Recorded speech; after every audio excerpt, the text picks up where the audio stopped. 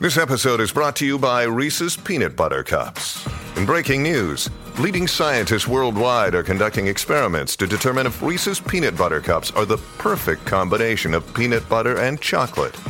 However, it appears the study was inconclusive, as the scientists couldn't help but eat all the Reese's.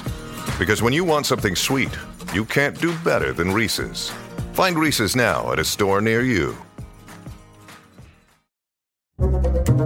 You're listening to the BBC Good Food Favourite Recipes podcast. Join me, Miriam Nice, where we'll be discussing all of your favourite recipes. Have you named your sourdough starter? No, but I've named other people's because they've wanted me to. Oh, that's nice. Yeah. I've put a label on it and then I've given it a name for them. Like some sort of Brad sourdough Pitt. god. Brad Pitt. Brad Pitt's very good. Brad Pitt. That's amazing. I put hashtag chili con carne into social media and I looked at some of the toppings and I want to know how you feel about them. All right, so quick fire, yes or no? Cress. No. Cress? Why? Cress on everything. Salad cress. Why would you put that on chili? I don't know. I don't make the rules. Although I would do it.